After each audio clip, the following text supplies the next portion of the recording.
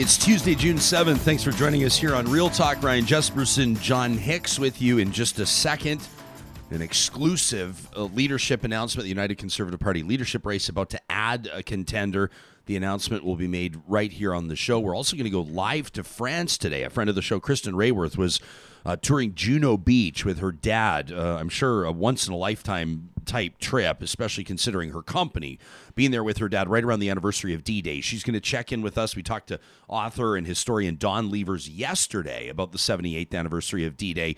Kristin Raworth will bring us up to speed. What was the experience like being there today? What were the Europeans, what were the French folks over there saying about Canadian involvement on that June 6th, 1944, obviously monumental development through World War II. Plus, our hometown Edmonton Oilers run into an absolute wall. The Colorado Avalanche sweeping the Oil in 4 straight to move on to a Stanley Cup final that a lot of people have been, quite frankly, looking forward to. They want to see the Avs crash into either the Lightning or the Rangers. It's going to be crazy. And they're going to get it. It's going to be an amazing series. Andrew Walker, host of The Hedge right here, a Relay podcast, is going to join us, and we'll wrap up the show with that. Plus, it's Tuesday, which means we'll get to the leading edge. This show kicks off every morning by recognizing the partnership of our friends at Bitcoin Well. And I maybe don't talk enough to you about what the Bitcoin Well team has for you with regards to resources and learning opportunities. If you go to their website, bitcoinwell.com, and then you click on Learn. They've got this Bitcoin Academy. You can enroll in it, learn all about cryptocurrency, Bitcoin in particular, watch the video. And then there's one video in particular I want to recommend. Check this out. I'm showing my screen to you, bitcoinwell.com. I always talk to you about Benny. Benny's kind of the front-facing expert there at Bitcoin Well, and Benny's got a great Bitcoin for Beginners video you can check out. All of that at bitcoinwell.com, and of course, you can always link to them under the Sponsors tab on our website, ryanjesperson.com. Real Talk starts right now. Here's Ryan Jesperson.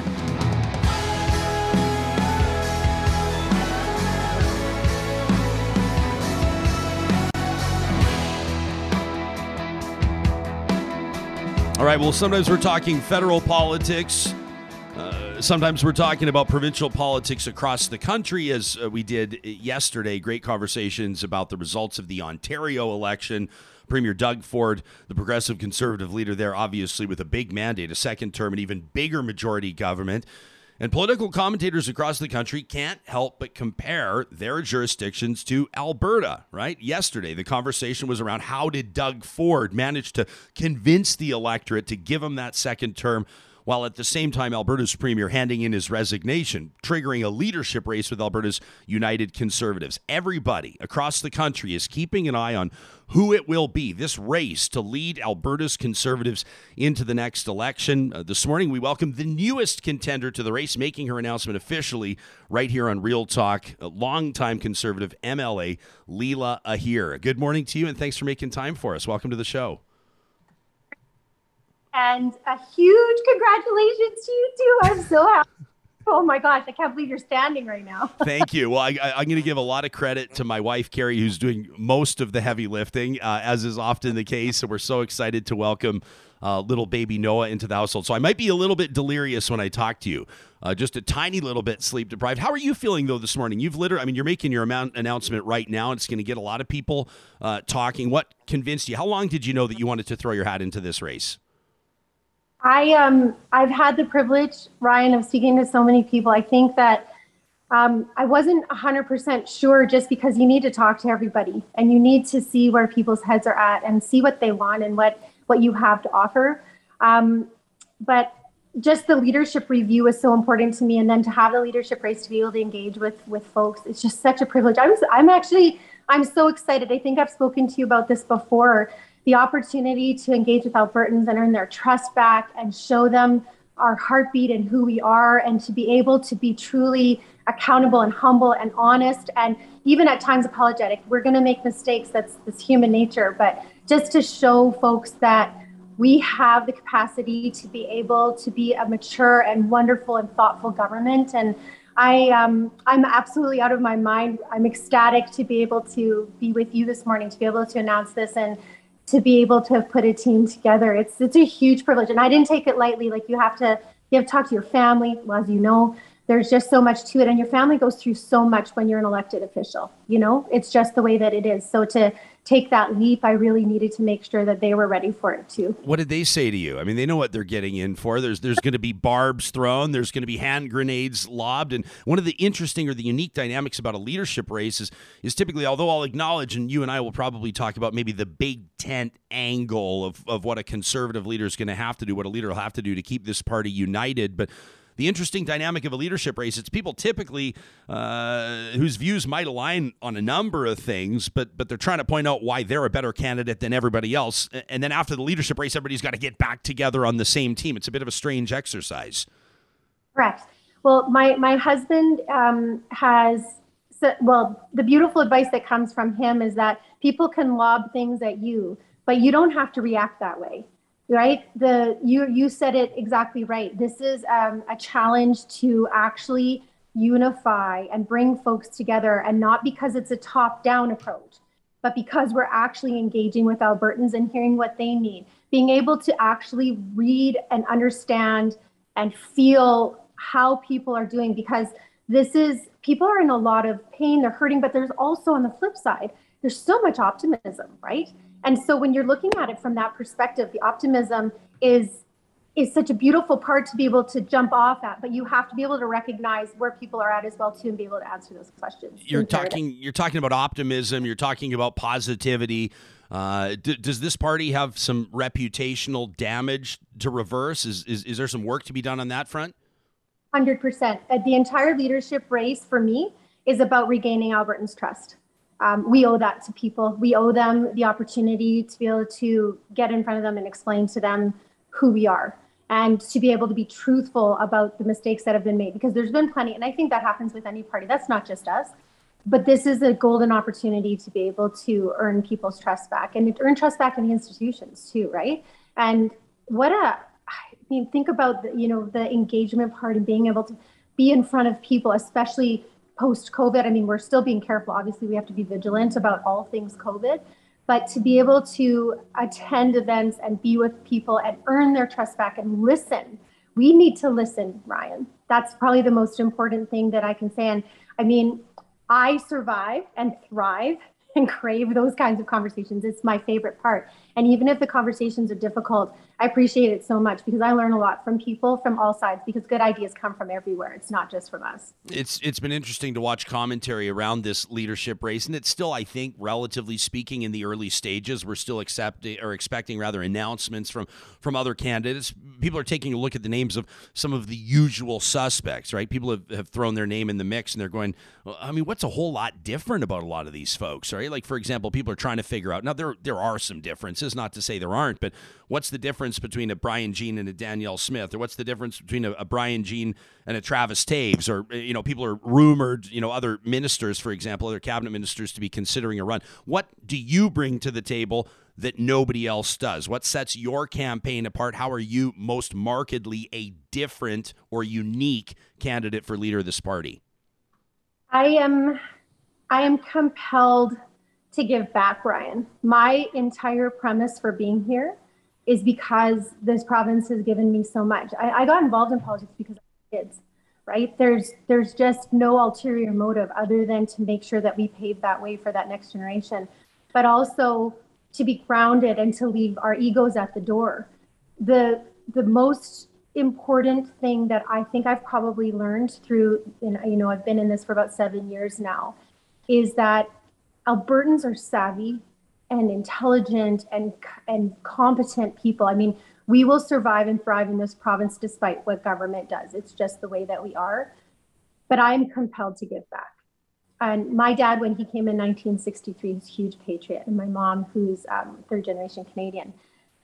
These are people that are, they're seniors now, and they've given so much to their province. But my dad always told me that our responsibility was to give back and to be able to provide a sense and an understanding to who we are, and to be as humble as possible. I mean, he challenges me on that all of the time, both my dad and my father-in-law, actually. And so that, to me, I think is probably the most important. And I think it's very important to the average person as well, too. We're severely normal Albertans. We want to be able to have real conversations, We have, ballet dads and soccer moms and families of all different kinds of backgrounds, and and in family in itself, those family values for whatever your family looks like, however you're raising your family, to be able to talk to people about how they do that and what we can do to support them. It's not about what we have a collective responsibility to be able to grow this province and put community back together. But I want to know what I can do for people. How can I help? What is my role? We are stewards of these dollars that people work so hard for. And I want to be able to be a part of those decisions and be able to help and to be able to remove gatekeepers and be available to people. If you're just tuning in live streaming on the Mixlr audio app, we're talking to Leela Aheer, who just moments ago has announced her candidacy. She wants to be the next leader of the United Conservative Party. She wants to take this party into the next election. An interesting question here, Leela, from Dwayne, who's watching us live on YouTube right now. He says, what does Leela think will happen when oil prices go back in the gutter? A lot of people are saying right now, it almost feels like we joke as Albertans in kind of a macabre kind of a way, in kind of a dark way, right? You've seen the bumper sticker, dear Lord, please give us one more boom, and we promise not to piss it away. And it kind of feels like we're seeing it right now. It's back up over $100 again. The province is flush, at least for right now again, but we get a little twitchy, don't we? Because we know long-term where this goes. So what's your plan look like for Alberta's economic recovery? Not just short-term, but with the prosperity angle longer term. What does Alberta look like future-wise through your eyes? Well, I think twitchy is probably the right word. And even, with balancing the budget, which I'm super grateful for, a lot of things led to that capacity to be able to do that. I'm preaching to the choir here, but what we learned throughout COVID and about the rebound and about the economy of the province, so much of that has to do with being able to have people feel safe and compelled to come here, and that we have we were attracting talent and folks. And part of that is advanced education. We have to make sure that our young people have the education that they need. We want them to stay here, right? To be able to have jobs here, to be able to work in our province. And oil and gas, just keep in mind, so many of those jobs are also transferable. We see the film sector. The film industry is having their very, very best year I've ever, and those jobs are transferable. We are seeing carbon capture, seeing amazing opportunities throughout all sorts of technologies that have everything to do with alongside of oil and gas. And also our manufacturing in our province, looking at small business and our GDP that's related to that. In Alberta, for every 100 who are small business people, we have 80 women entrepreneurs. It is way higher than the national average. So if you think about the compelling arguments for being able to make sure that people are able to stay in our province and be able to do their businesses here and support those businesses, and small businesses is the heartbeat of this province. So I think there's so many things. I could go on, but there may be, hopefully we'll have more opportunities to talk about the platform and what our ideas are going forward. But that's just a few ideas off the top of my head. How do you think, you could take this answer in any direction you want. I don't know why I'm automatically thinking of hospitality, but there are so many different industries that were hammered over the past couple of years. And unfortunately for some people, the dream died on the vine. Some people were put in a position where they had to shut down maybe their family business or had to take a step back. Some people, entrepreneurs in particular, probably haven't paid themselves, Leela, for the last year and a half, 2 years. When you take a look around, I know you're kicking off your campaign today, so you'll be traveling the province. It all kind of starts now, minus the stuff that's been happening behind the scenes. But what are you noticing with regards to how business or how the economic reality, how people's reality has changed? What's it different with regards to how it looks now versus what it might have looked like in February, March of 2020? Yeah. So we all know people who lost everything in COVID. I have girlfriends personally in my riding who were hanging on literally right to the end of their businesses. And during COVID, and I think it's you do as much as you can to try and help. I don't know if we'll ever know. It's one of those things we'll have to look at. And I think all governments across the globe, and particularly in Canada, will have to look and see how that went. But one thing I have to tell you, Ryan, on the flip side, is that we also saw many businesses open and start and be able to be successful despite COVID, despite mistakes that were made, or especially on our part for our communications of what was happening with COVID. I don't know if you notice out there right now the optimism and how businesses are going. But to tell you the truth, Ryan, even with optimism and with the way that things are going, it's going to take a long time for people to catch up. I mean, I'm a small business owner myself. You don't pay yourself for a long time, even under normal circumstances. So COVID threw everybody a real, that threw them for a loop is an understatement. But understand this, we're talking about some of the most resilient and the most incredibly resourceful human beings on the planet in this province. We know how to get things done even under terrible circumstances. I think what we'll probably hear out on the campaign trail is what we need to do differently, what we could have done better, and looking at the supports going forward, because the impact of COVID hasn't ended yet, right? We're going to see that to continue. But I look towards the folks of this province to explain to me and direct me to help understand where our role is with that and what we do to help companies and organizations. And especially now that we understand how COVID moves, how we stay open under these circumstances. What are our next moves should, we see another COVID season come up here in October, November, or flu season? What do we do to keep businesses open? Because at this point in time, I think that's everybody's biggest fear is that, something could happen to shut down the world again and shut down businesses. So I'm really, really super excited to talk to folks about that and get their advice, because that's what I'm looking for. I'm looking for advice from people. I talked to official opposition leader Rachel Notley back on May 25th on this show, just a short time ago, and she talked about her plan to, quote, save healthcare, which is obviously kind of a bold assertion to make. Everybody knows that the healthcare system across the country, and we'll talk about in our own backyard here in Alberta, has been strained for obvious reasons over the past couple of years, but there's been a strained relationship as well between unions, nurses, doctors writ large, and this government, the Conservative government under Premier Jason Kenney. What would be your plan with regards to healthcare, with regards to stopping talented professionals from leaving the province, with regards to not just retaining talent with nurses, doctors, researchers, triage? I mean, we could go on and on, paramedics, et cetera, not just retaining them, but attracting them as well. What would be your plan when it comes to healthcare?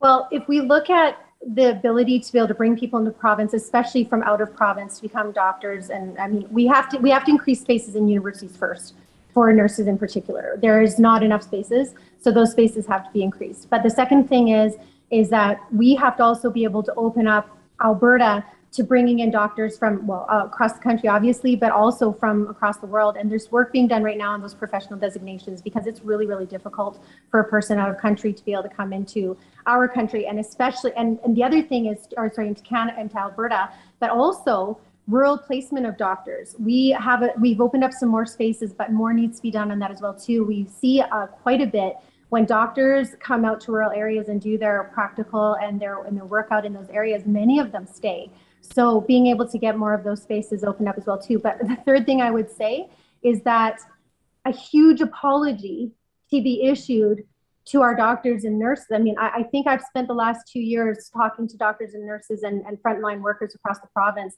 just explaining my deep gratitude because of the way that we proceeded and how they felt as a result of the direction that we had gone. There's not enough apology in the world. There's not enough that we can say in order for those incredible people to understand how grateful we are. And it's not an apology that needs to stop, Ryan. It's one that needs to continue. And then we need to show proof on the other side that we're willing to stand behind our words and that we're willing to be the people to be able to unite and bring people together and not use government as an opportunity to divide and conquer and to take people in that direction. We don't need to be fighting with everybody. I think it's probably the most least efficient and inappropriate way to go. So I'm looking forward again to future conversations with folks so they can tell me how they feel and what would compel them to stay in our province and what I can do to help them. Yeah, I don't think it's going to be lost on this audience that we've got one candidate for leadership here that's vowing to apologize to doctors and nurses for the way they were treated during the pandemic. You got another leadership candidate that's vowing to apologize to pastors that were jailed because they refused to keep their congregations from gathering despite public health orders. That's a bit of an interesting dichotomy, isn't it, when it comes to who's going to be standing on the stage competing for the leadership of this party? Not everybody's on the same page. We're frozen, my friend. Let me see if I can fix this. Yeah, let's see. Johnny, do we still have her shot there? We got Leela here coming here. If we need to take a second away, why don't I come back? She's going to drop out. She'll be joining us again. Give me 60 seconds, Johnny. Why don't we? I mean, it feels like a great time to remind everybody this show happens. Conversations happen because we have the support of amazing sponsors. I wanted to give a shout out to Kubi Energy in particular. Check out their Instagram photo. I'll describe it if you're listening on the podcast. Most of you will be. You can follow them on Instagram at Kubi Energy. They've just posted this video. It's nothing like drone video. It's just blows my mind every single. Isn't it so cool? This is a huge project they're showing off at the Killam Apartments. Not just installing solar. They don't just install solar. They'll roll their eye. If you say, what do you guys do? You just install solar? They create art. They make a difference when it comes to the infrastructure, the energy infrastructure. It could be residential, commercial, industrial, agricultural, whatever. Kubi Energy does it. You want to see how cleanly, how artistically they install? Follow them on Instagram, Kubi Energy, and at kubienergy.ca. You can get your free quote today on solar, including finding out ways how you can save money. They're tapped into all of those programs and resources, bursaries, all kinds of reasons for you to pursue your green energy goals today. Hey, at Friesen Brothers, we want to remind you they've got some very cool stuff coming up. They're all about community. They're all about family. And so when they talk about how they're Alberta grown and Alberta owned, it means something to them. Like they've got healthy insight evenings coming up, wine, charcuterie, and expert advice for a healthier you. Right? And they've got all kinds of community stuff happening. Just check out the events link on their website, friesen.com. And don't forget, the first of every month, it's coming up again in 3 weeks now. Mark your calendar. The first of every month, it's 15% off. That's a huge deal for families right now. Rising costs of living. Grocery orders, $75 or more. 15% off the first of every month at Friesen Brothers. Alberta grown, Alberta owned. Leela here's hanging out with us. She's just announced her candidacy. She wants to be the next leader of Alberta's United Conservative Party. She announced it right here on this show. Can you hear me, Leela? I hear you. You can't hear me at all? Okay, we'll get it figured out. Johnny, you'll get that I'll try and figured read out. lips. Yeah, no, it's okay. I guess I could probably text Leela the questions and try to get the answers. Can you still not hear me? We got nothing? Got you now. Oh, you got me now. Perfect. I love it. Can you hear me now? Can you hear me now? Hey, what do you take from this big election victory in Ontario? I mean, there's a whole bunch of buzz around. We heard it yesterday. Jaskran talking to us about, he says Doug Ford essentially reinvented himself after a really tough first year. Ultimately, voters gave him another mandate. What do you take from what happened in Ontario? It is exactly what we've been talking about here, is about rebranding, about understanding when you have made mistakes. It's about being human. You need a human-centered government, not leader-centered, of people who are working together. The leader of the province is part of a team that works together that includes not only your cabinets and your MLAs. The people of this province and in Ontario, for example, stand on the shoulders of their elected officials. And Doug Ford, I mean, I don't know anything about the internal workings of that government, but what I can tell you from the outside looking in is a man that is humble and compelling. He understands when he's made mistakes. He backtracked from things just because he listened to the people in his province. He was able to run a positive campaign. He didn't undermine people. He was grateful for the challenges that were brought forward to him. And I think probably one of my favorite things that he says, Ryan, and I'm sorry if this is not exactly quoted correctly, but he always talks about how he's not the smartest man in the room. And he surrounds himself with people who are smart and intelligent, who care about the province, and that he leads with that. He leads with his heart that way. And nobody appreciates that more than I do. How would you, can you give us a sense of where the party's at right now, the United Conservative Party in Alberta? Obviously, I'm talking about, I mean, you have been in past a cabinet minister here. You obviously are a prominent member of caucus. There's a lot going on, right? Like, Todd Loewen, Drew Barnes sitting as independents right now. Todd Loewen wants to be the leader of the party, essentially kicked out. And then there's a bunch of, I guess you might call them dissident MLAs, I think of the 17 that signed that open letter to the premier criticizing his COVID approach a number of months ago, quite some time ago now. I mean, I think of prominent ones like Angela Pitt, for example, that signed that letter. You've got some pretty prominent cabinet ministers, including Doug Schweitzer. A lot of people wondered, might he seek the leadership? He says, not only am I not seeking the leadership, I'm not even seeking re-election, so he's not coming back. You've got your loyalists. You've got, Ministers Nixon and Shandro and kind of the premier's inner circle there. It seems to me to be a lot of different camps, a lot of different factions. How would you characterize the current state of this party, and what do you think it might look like under your leadership? I mean, what would look different about it, and how would you make that happen? I'm a collaborator, 100%. That's just always how I've worked. And as difficult as things get, and as much as I may be frustrated, I think, like the average Albertan, I'm actually really, really, again, compelled to help bring a sense of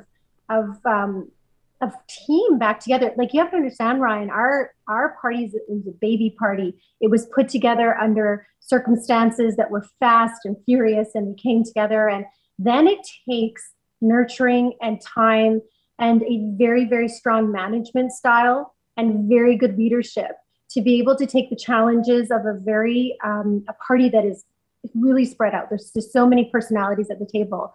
But you have to be a choir conductor. You have to take every voice, which is unique.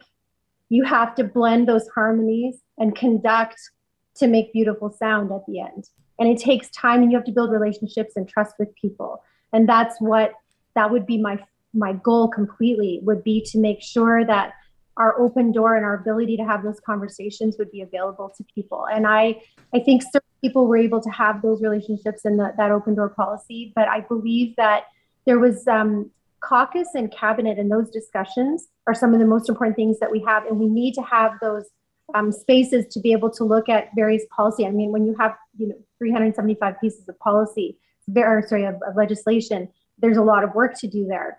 But you also, the flip side is you have to build relationships. It's imperative, and especially when you have a party that's as new as ours. And we need to rebrand and refresh and earn people's respect back, earn that space. People always talk about, well, we have to be unified, or there's going to be a code of conduct of how we behave in the legislature. Well, the leader has to lead by example. Your cabinet has to lead by example. The people in the legislature have to lead by example. And you build unity. You cannot demand it. You build friendships. You build relationships. You look at the various personalities of people and see what their talents and their strengths are, and you build on those things. That's Leela here. By the way, Leela, if you're wondering, we just got bumped off YouTube for some reason, but the podcast has been rolling the whole time. So I know you and I both are kind of going, what on earth is going on? I lost the sight of your face for a quick second, but we're all good. The podcast is recording uninterrupted. And so the good news is that obviously this message is going to make its way out. You're going to get people talking today. This announcement obviously is going to infuse some new interest into this leadership race. We don't exactly know to this point what that final list of contenders is going to look like, but expect you to run a strong campaign, obviously, and I know you're going to be facing some direct questions from people that want to know what your plan is on certain files. Let me close with asking you this one. The curriculum has this rewrite has been obviously a contentious one. The overwhelming majority of school boards have said we don't even want to pilot this thing. We don't want to introduce this thing. It's very problematic. In closing, what would be your plan with this curriculum overhaul? How would you approach it? We've already actually put out the questions to our writing, and I'm meeting with people right across the province. It's one thing to sort of hear things through the channels that we get, but I'm actually meeting with our trustees and our boards this week. My entire premise around this is to find out what they need. I'm not here to push anything, Ryan. I'm a facilitator. My job is to work on behalf of the people of Alberta, not push my own agenda. So I'm really looking forward to that conversation and willing to do whatever it takes to make this right and to be able to help our school boards and our teachers and our parents and our families have the best education system in the world. But we have a lot of work to do to rebuild trust. And part of that is going to be having those conversations to find out what it is that I can do to help. And I wish everybody else the best of luck in all of this. And I'm so grateful that you would take the time to have me on. I'm so humbled and so honored by all of this, and so ready and willing to work with people and understand what their needs are, because my job is to work for you. It always has been. I'm overwhelmed, but joyful at the same time, and very, very excited about the difficult questions because they deserve to be answered and asked. And hopefully I will be able to provide a very serious and compelling alternative to what's being offered. Well, I always appreciate your availability here, Leela, and to be clear, the door is always open here to conversations with people that give a rip, with people that are interested in policy, that are affected by policy in particular, that have the power, the ability, the privilege to pull those levers, right, to drive a lot of that process, and of course, in front of an engaged audience as well. So to me, regardless of political stripe, we're here for those conversations. What's real talk without that kind of a commitment? And so we appreciate your availability. Thanks for making the announcement here on our show, and we wish you best of luck through this leadership campaign. Thank you so much, Ryan, and all the best to you and your beautiful family. And looking forward to many more conversations. Thanks very much, Leela. That's Leela here. She's obviously the MLA for the constituency of Chestermere, Rocky View, down in southern Alberta, beautiful part of the province. She's been a Wild Rose MLA before that, so she's obviously seen the perspective from government. She sat around the cabinet table in past. And, of course, she's served on the official opposition, so she's got some political experience there.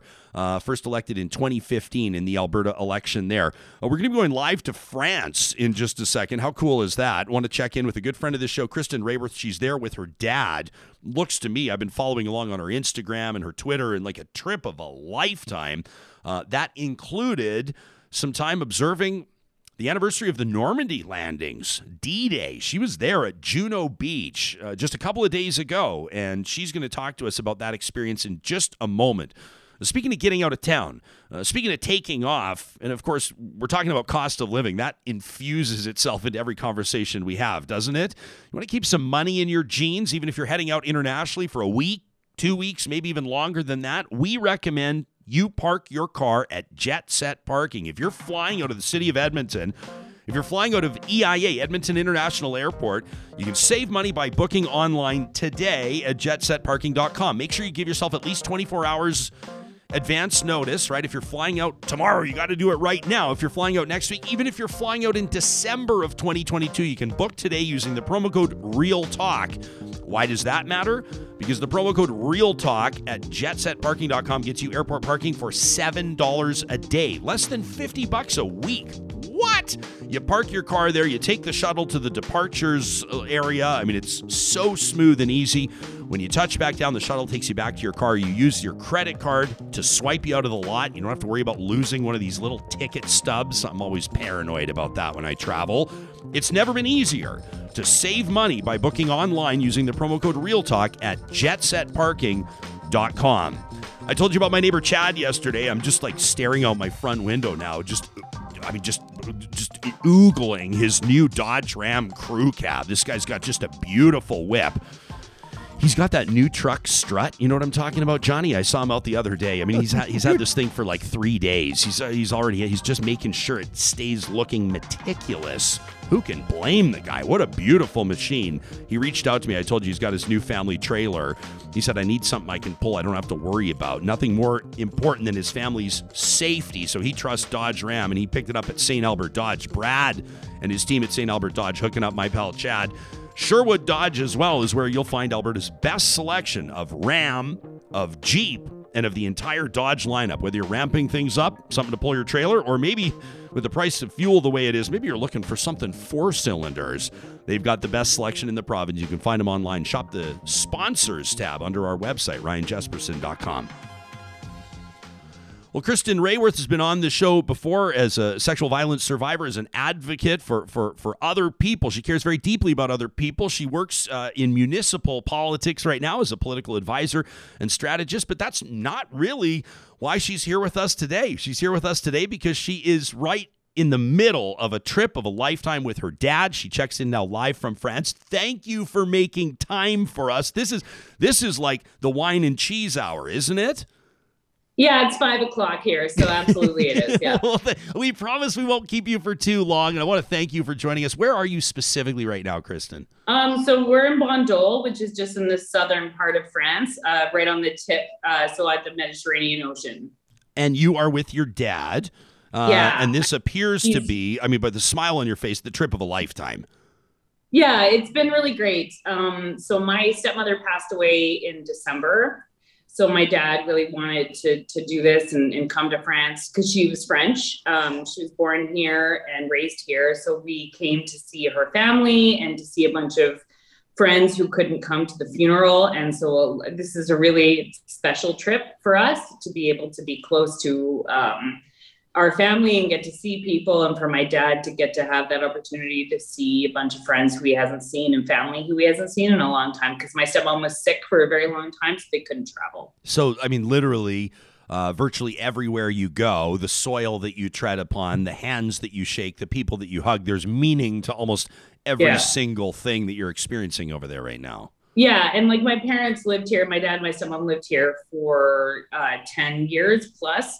So this is where they were the last time, right before she got sick, right before they came back to Canada. So it's really meaningful for my dad to be able to be here. And it's meaningful for me because we're meeting people who loved her very much and knew her very well. And so that's been very special.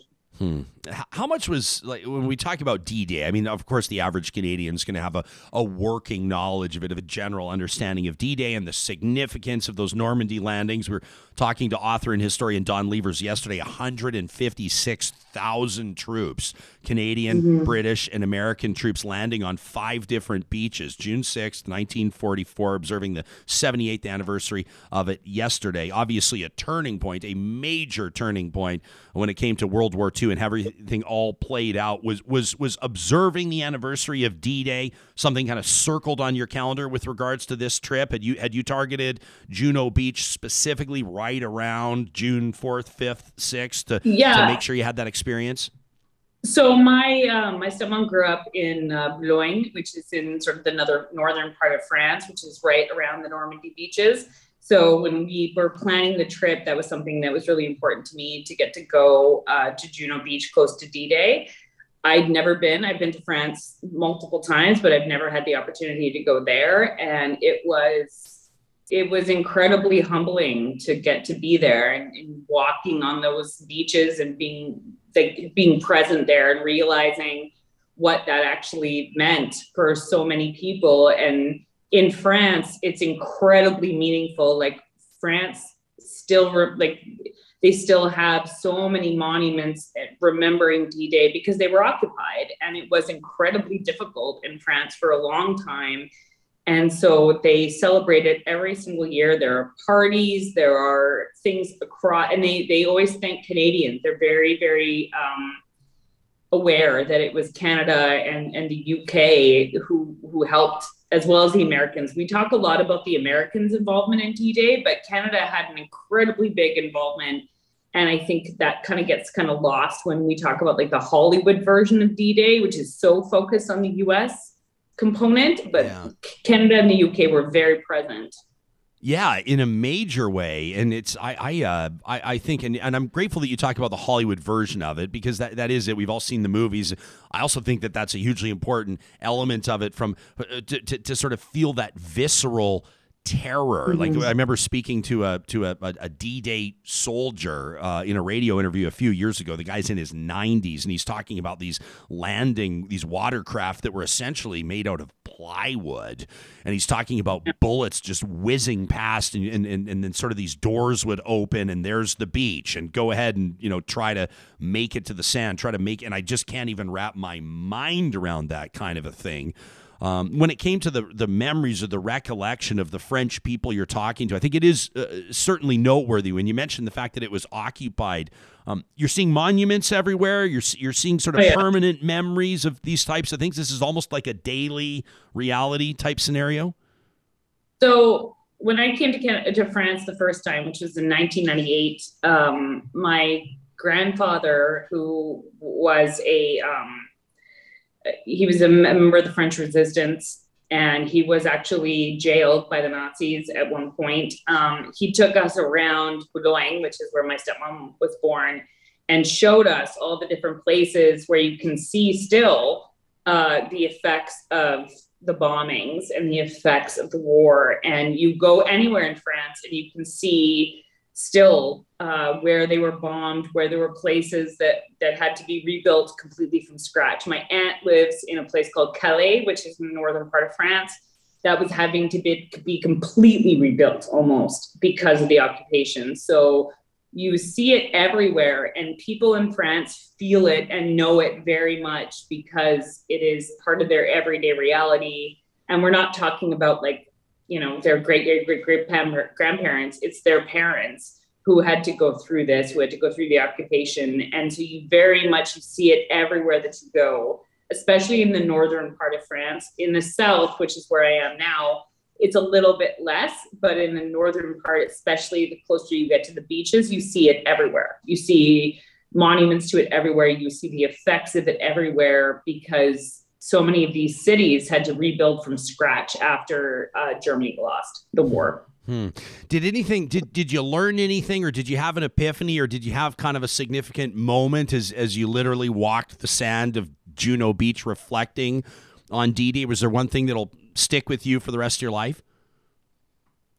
I think just realizing that when I was 18 years old, I was going to the Iron Horse and probably drinking too much. And, you know, like I did nothing of, you know, deep measure at the age of 18. I worked Earls, and like these kids, they were 18 years old, 19 years old, and they were liberating a country. It's incredibly amazing to understand how young they were. And you walk by and they have a section in Juno Beach where they actually put up the names of every Canadian who died at Juno Beach. Yeah, that picture right there. Wow.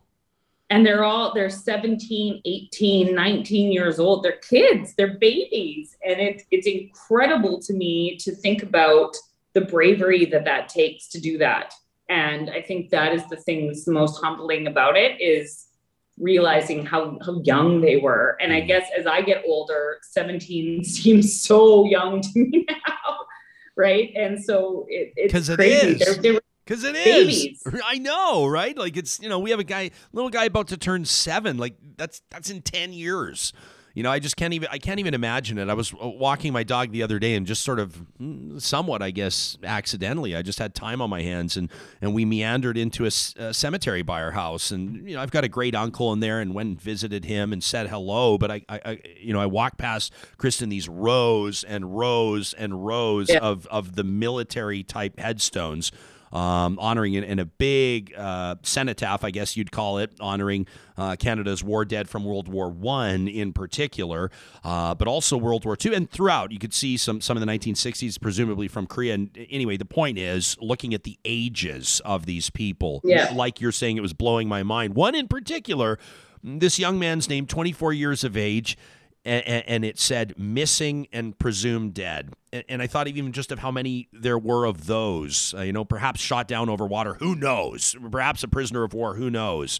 But the sacrifice that these families made, that these young men and women made, I mean, it's just really, I hope, and even by, you doing this interview here right in the middle of happy hour on your vacation, just to remind us, but seriously, people of our vintage, people in their 20s, 30s, 40s, 50s, even younger people, to take a moment that, it was 78 years ago, but these were thousands and thousands of young people, their whole lives ahead of them. And yet this was their act of service. And I hope it's something that people continue to reflect on, even though the footage is grainy and black and white and hard to relate to. We can't really wrap our minds around it. But it's such an important exercise. There are Canadian cemeteries across the northern part of France. So there's one in Boulogne that my uncle took me to before I went to Juno Beach. And there was a gravestone there that really struck me. And it said, he was a friend to everyone and he died so that others could know freedom. And I think that's incredibly meaningful to understand that France is a free country because of the Canadian soldiers and the UK soldiers and the US soldiers who came here. And this country is so indebted to them, and they talk about it. Like every time I tell someone I'm a Canadian, or I don't actually have to tell someone, they hear it in my French accent, but every time I talk to people, that's what they talk about. And they talk about what Canada did during the Second World War. There is still so much gratitude from the French people to the Canadian people for that. And it's incredibly meaningful, and it's very humbling to be at Juno Beach, to hear that from people, and to realize like just the gratitude and the gravity of what Canada did and what we did for the people here. So that's beautiful. Absolutely amazing stuff. Hey, listen, I know your dad's probably looking for his sidekick here. He's waiting for his dinner date, and we really appreciate you taking time out of your evening on such a special day and such a special vacation to give us this perspective check. Kristin, thanks so much, and have an amazing rest of your trip through France. And congratulations on your baby. Oh, thank you. I appreciate it very much. Looking forward to having you meet him in person. I know. I can't wait. That's Kristin Raworth. You can follow her. I suggest you follow her on Twitter. Of course, we, from our official account at Real Talk RJ, include and announce essentially every morning right around 8 o'clock Mountain, 10 o'clock Eastern, the guests that are going to be on the show. The point of that is to let you know, of course, who's coming up, but also so you can connect with them. And Kristin's been posting photos and through her trip and like a lot of really fun stuff too. I think they're endeavoring to drink all the wine in France. I would do the exact same thing if I was there. What a special trip, her and her dad, and the meaning behind that and the family history there. Really, really cool stuff. And we appreciate Kristin being able to make some time for us today. It's wild to wrap your mind around, isn't it? She's talking about these 17 and 18-year-olds that were off to war. I mean, to put it in perspective, a lot of them, they're like lying about their age to go. Yeah, they wanted to. Wanted to go kill Hitler. That's what they wanted to go do. Incredible. I don't know. I don't know if this is a fruitful or fruitless exercise. Maybe it's a stupid conversation to host, but people always say, like, what about today's generation? But I don't know, man. I look at do we have that? Or maybe you say, well, you don't know until you're in it. You don't know until you're in that scenario, that circumstance. I don't know. I think of 9/11. Some friends of mine in the States, in particular, one of my close friends, Paul, down in Seattle. Like, he was an iron worker. You know, he was one of those building, I think it's called Quest Field, right? The NFL, the Seahawks field. Mm-hmm. Anyway, doesn't matter. He's a journeyman. 9/11 happens, went and signed up. First for the reserves, ended up for this. They're called the CBs. They go in, they're like a combat construction unit, and they would go in and build like combat bridges and do like really, really kind of hairy, kind of sketchy stuff. Anyway, he was prompted. He did 2 tours in Iraq because he was motivated because of 9/11. That's his personal story. Now, someone will say, well, Iraq's not the same as World War II, and sure, fair enough. I'm just saying, and all like, that, do we still have that? Do we have that in us? Would 18-year-olds today or us, me 25 years ago when I was 18, like, would I have had it in me, or would I have been and there's people too, I was going to say, would I have been like a draft dodger? That was if you look back on it, history has been kind to the Vietnam draft dodgers, right? So there's that too. But I mean, how would you handle it if you got drafted, if you were off, with what, 6 weeks of training and all of a sudden you're off to Europe? Right. I think to most of us, that's why we respect our veterans so much. It's almost a nightmare to think about it now today. If you just got a letter or someone came to your house and said, hey, tomorrow you're shipping out, you're going over there, you're going to be, involved in this incredible nightmare, and you don't know when you're coming home. So I think that's why we respect them so much. Like you said, like the ones who didn't get conscripted, they signed up.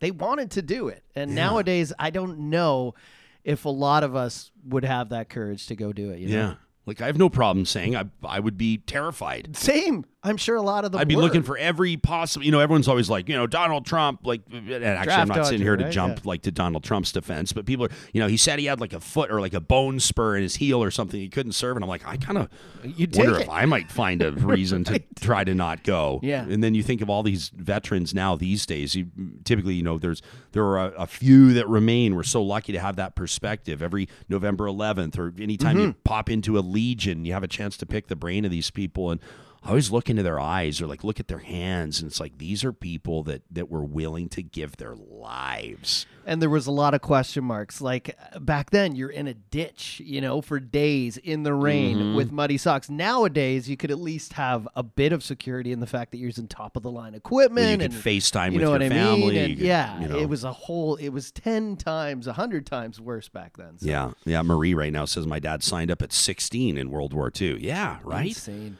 Tanya says some people have it, like that courage. Others have become too comfortable thinking that these are other people's problems. I think that's a good way to put it. Wow. Unwarranted Design on our live chat says my granddad was a tail gunner in a Lancaster bomber. Those guys had a combat life expectancy measured in minutes. Right? And Hodge says if people feel the situation is desperate enough, They'll do what needs to be done. And Haas, I think you're right about that. I do believe that there is a certain element to that. Well, we'll keep this conversation going. I always want to pick your brains. Where are you at? talk@ryanjesperson.com is where you can send us an email. Every Tuesday, thanks to our friends at Leading Edge Physiotherapy, we have an opportunity to recognize a person or an innovation or a group in this context that's making a difference, that's innovating, that's impacting the world around them. We call it the Leading Edge.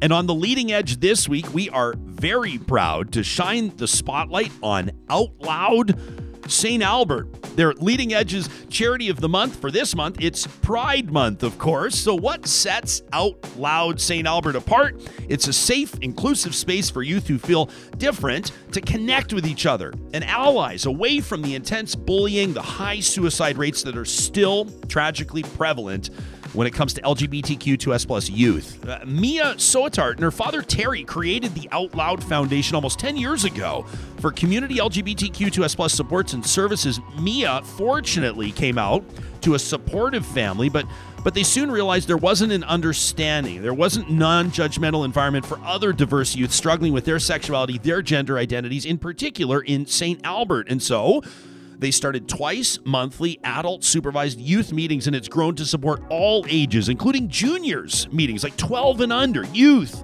18 plus, and then PFLAG, which is Parents, Families, and Friends of Lesbians and Gays meetings, an integrated team offering a ton of different professional resources. They've expanded to speaking programs in schools and businesses, and they further partnered with the City of St. Albert to host recurring Pride celebrations, fundraising events. They've created a formal partners program for local businesses and community groups to partner with and sponsor Out Loud. It's amazing how they're approaching this with advocacy and support, inclusion in GSAs and QSAs in schools, and of course, sitting on various committees, working groups across the community to ensure that queer voices are heard when it comes to the public service. Now, they've got some upcoming events we want to let you know about, including the Morinville Pride Picnic, the Sturgeon County Pride at Cardiff Park on June 14th, June 18th, St. Albert Pride at Rotary Park, and June 25th, Edmonton Pride Fest at Churchill Square. You can learn all about it at outloudsaltalbert.ca. Out Loud St. Albert is on today's Leading Edge. Leading Edge is presented by Leading Edge Physiotherapy. Life shouldn't hurt. Well, the dream is done. For Edmonton Oilers fans across the country, a hell of a run all the way to the Western Conference Final, but that's where the team ran into a bit of a wall. The Colorado Avalanche, of course, dispatching your Oilers in 4 straight. We're going to get to the Hedge host, Andrew Walker, in just a second. Wanted to tee this up. A comment last night from one of the Oilers' superstars, the Deutschland Dangler, Leon Draisaitl. Here's what he had to say in retrospect. To get to this point, of course, I don't think anyone necessarily expected us to be here. With that being said, we expected to be here, and we want to be here, and we want to be even further, right? So I'm proud of the group, but obviously it's very disappointing and it sucks right now. But we have to make sure that we come back next season and understand how hard it is to win, what it takes to go on a deep run and take that next step. That next step, of course, which would be a berth in the Stanley Cup Final and ultimately the first cup for that organization since 1990. But it won't happen this year. Andrew Walker's been covering this run with the Hedge podcast at thehedgepod.com, joining us live in studio this morning. 4 straight. It's always tough to get swept, but it seemed to become apparent early in this series that the Colorado Avalanche, I hate to say it out loud, but just a better team. Yeah, I mean, I think number one, it's a tough way to go out because Oilers should have won last night, and at least should have won, one of these 2 home games. But I think it's a wildly successful season. I think it's really easy. This is why social media is tough and Twitter is tough. I had to turn it off this morning because you're trying to read, and people are like, I knew it, I told you so. It's like, dude, it's the conference finals. Yeah. Like, there's 28 teams that are golfing right now, and the Oilers made it to the Final Four. And you saw a team that in Colorado that clearly is just a little better in a few areas. And if you're watching the game last night, and Darnell Nurse is obviously incredibly hurt and comes out after he had a torn hip flexor. I don't know how you can skate. I can barely skate after having a couple of beers the night before, let alone a torn hip flexor. And Draisaitl, I mean, that was crazy to watch last night. 4 points, and he could barely move. So it all adds up to, I think it was a really successful season if you're Edmonton, and they lost to a team that's going to be lifting the Stanley Cup in a couple of weeks, I would guess. Yeah, you think? Yeah. Who do you think is coming out of the East? Do you think it's going to be Tampa, New York? Where do you see this going? I kind of still think it's Tampa. Yeah. I would love to see. I mean, listen, you get either the Colorado Avalanche lifting the franchise's third cup at the first with this leadership group with like Landeskog, Makar, McKinnon. I mean, just really an incredible cast. It's their first cup appearance in 21 years, and that kind of just oddly surprises me. Yeah. You think back to the heyday of those high-powered teams. We're just back old as shit. Just That's weird. what it is, We're yeah. just super it'd be fucking like, old. It'd be like someone being like the Islanders. I thought they were really good. Yeah. But and then you've got on the flip side, either the New York Rangers with this superstar goaltender. I love the battle of the Russian goalies in the Eastern Conference Final. Or you have Tampa looking for 3 straight, which we haven't seen since. We haven't seen it in person at all. I mean, obviously the New York Islanders are the last to do it in the early 1980s, so it'd be something special. So it's kind of a cool storyline right now. Connor McDavid, Leon Draisaitl, both of them averaging 2 points a game or better through this run. Really unbelievable. And McDavid, I mean, his performance speaks for itself. In 16 games, 33 points. Leon Draisaitl in 16 games, 32 points. Bananas, these two. When it comes to the work that the front office has to do, the general manager, Kenny Holland, and his team through the offseason, some people will look at goaltending. Some people are going to probably look at, what this defense core looks like. Maybe Chris Russell's played his last game as an Oiler. Duncan Keith's getting up there with one more year on his deal. But what does the offseason look like for this team? Well, it's going to be tricky, that's for sure. And I think that's another level of annoyance. People forecasting a lot of doom and gloom because, look at the cap space and look at the guys they got to re-sign. And I mean, that's just hockey. That's just business. That's just the NHL. You're going to have decisions to make. Some guys need new contracts. The important part is who are your key pieces? A healthy Nurse, McDavid, Draisaitl, Yamamoto, Hyman. Hyman, they're all under contract, right? They're going to have to, see where Puljujarvi fits in. You're going to have to look at the goaltending. Koskinen's obviously gone. And I think another narrative is really easy to be like, wow, Mike Smith, how can they? Mike Smith was making $2 million and went to the conference finals. So I don't think it's time to dunk on Mike Smith. Obviously he's 40. He's not the long-term answer going forward. So, how it's either, bring in a bigger money goalie or re-sign Evander Kane or, there's a lot of decisions to make. Yeah, what happens with the Evander Kane situation? I mean, he scored at a pace that would earn, player X. If it wasn't Evander Kane, if there weren't questions about his character or his commitment or whether or not it would make sense for a team to commit long term, if it was just player X that was scoring at the pace he was, you'd be talking about an $9.5 million a year type player. With Kane, there will be maybe some reservations, but at the same time, he showed he can still play the game at a high level.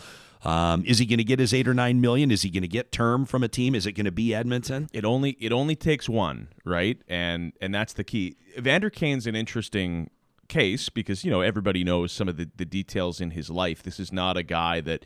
I want to turn my $100 million in the bank into $200. Evander Kane declared bankruptcy in the last calendar year, so him coming to Edmonton was to play with 97 and 29 and rebuild his value so he could sign a $50 million deal with somebody this offseason. It's not about I hope he likes Edmonton and boy didn't you have fun playing with Connor McDavid. I'm sure he did. But this is going to be a dollars. It usually is with players, but this for sure is going to be a who gives me the most dollars. What state can I go to that is the most lucrative tax wise? Yeah. What about Vancouver? It might be a nice fit for him. He's from there. He played for the Giants. You don't think? It's that market is. It's not always a bad thing. He would not survive in that market. Like, it would be all about everything off ice and very little about what he does on the ice. Huh. Yeah. Interesting. So not friendly territory, you don't think? No, I don't think so. I mean, listen, I'm not going to criticize fans for, caring about other things outside of hockey. I mean, I don't view sports that way. I don't view athletes as role models. If I'm building a team, give me all the bad guys if I can win games. That's my opinion. A lot of people in Vancouver don't share that. So someone having some legal things hanging over his head, it would just be a bad start for the new organizational regime in Vancouver. Yeah, it'd be very interesting to listen to the conversations that he's having with his agent. Who Zach Hyman? He wants every last dollar. And if I'm Edmonton, I probably do offer him, $21 million over 3 years, but it's just not going to be enough. To keep Evander Kane. Yeah, interesting stuff. Kyler Yamamoto had a bit of a coming out party. Zach Hyman was obviously Ryan huge McLeod for the Oilers. Was so Ryan good. McLeod, Yeah. gosh, can that guy ever skate? Yeah. It'll be interesting to see sort of how this all plays out. Dylan Holloway had a chance to skate in front of a hot prospect Evan for this Bouchard team. too. Yeah, so they do got guys coming up, and the Oilers are the only team of this top 4 that are left that still have their first round pick. And they had 3 guys, Broberg, Holloway, this kid Xavier Bourgault playing in the Quebec League final right now. 3 first-round picks that didn't really play in this postseason. So, don't believe what everybody tells you. The cupboards are not bare, and they're going to have some decisions to make on players. But there's more guys coming up. Yeah.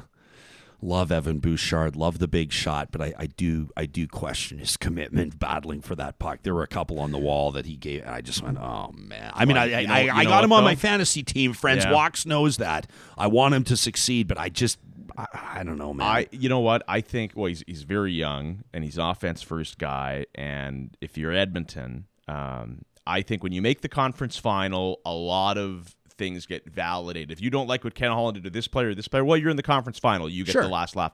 I think one mistake the organization did make was bringing back Tyson Barrie a year ago. There is some money that could be used elsewhere. Evan Bouchard can clearly run power play 1, and if Evan Bouchard was playing a little bit tougher minutes over the last year and a half, that play against JT Compher, he probably knows what to do a little more, right? All this stuff builds up for a long time. You've been killing it at thehedgepod.com. That's where people can subscribe to what you're doing. They can learn more about this new project, a daily sports podcast with awesome angles on fantasy and betting and everything people are getting into these days. Who do you have coming up today on the show, Walks? We have this, the Homer Simpson meme where he just disappears in the bushes. That's kind of Oilers jersey to Blue Jays jersey. So today we have the radio voice of the Toronto Blue Jays, Ben Wagner. Great story, 14 years, riding the buses in the minors. And if you're a baseball broadcaster, it's a lot like the grind that players go on until you make the big leagues. And now he's the voice of the Blue Jays. So, how cool is that? Pretty exciting. Be the voice of the Blue Jays. Nice get. Again, thehedgepod.com is where you can subscribe to what Walks is doing, a proud relay podcast. We're back at it tomorrow. Before we go, I want to remind you how proud we are to partner with the team at Local Environmental. We know that there are movers and shakers, community contributors that tune into this show, and that includes people that are putting festivals together, children's festivals, music festivals, community gatherings. 'Tis the season, these beautiful summer months ahead of us.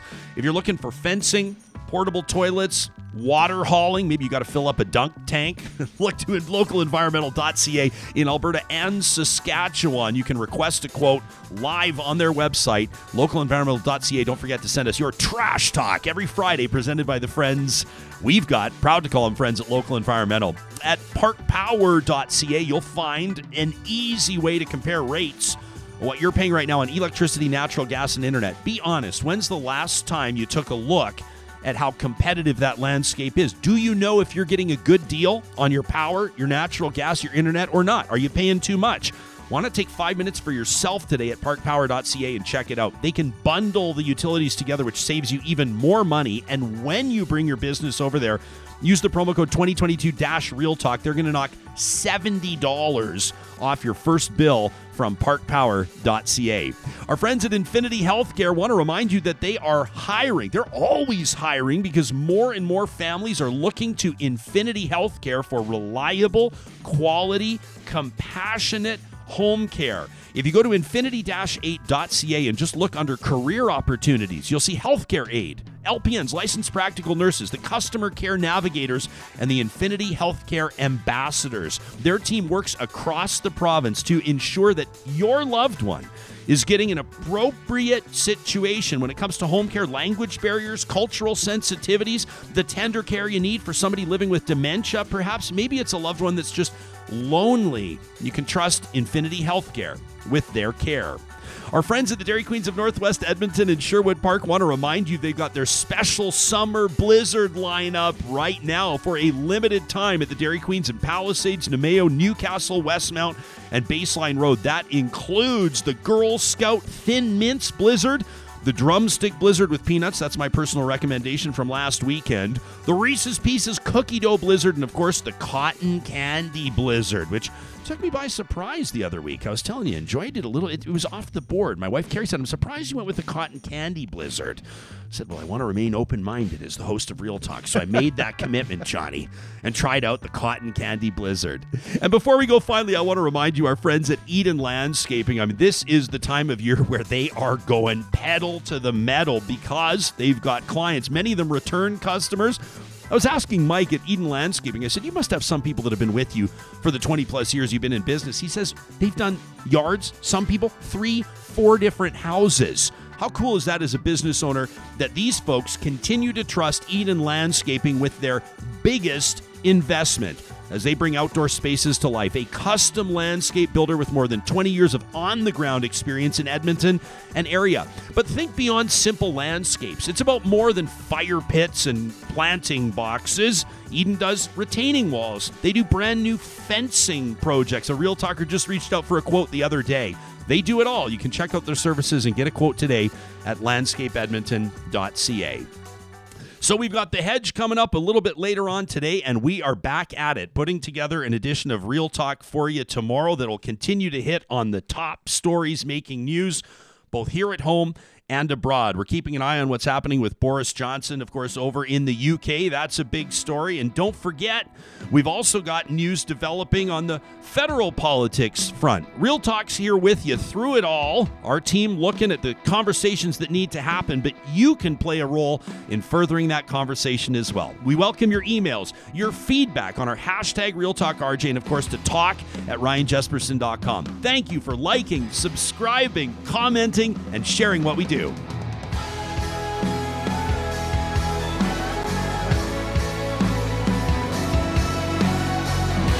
Real Talk is hosted by Ryan Jesperson. Executive producer, Josh Dunford. Technical producer, John Hicks. General manager, Katie Cook-Shivers. Account coordinator, Lawrence Derlego. Human resources, Lena Shepard.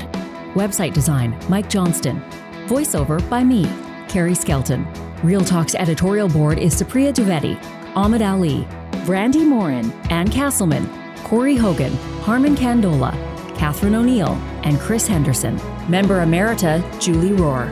Real Talk is recorded in Edmonton, Alberta on Treaty 6 territory, the traditional and ancestral territory of the Cree, Dene, Blackfoot, Saulteaux, and Nakota Sioux, home to Métis settlements and the Métis Nation of Alberta.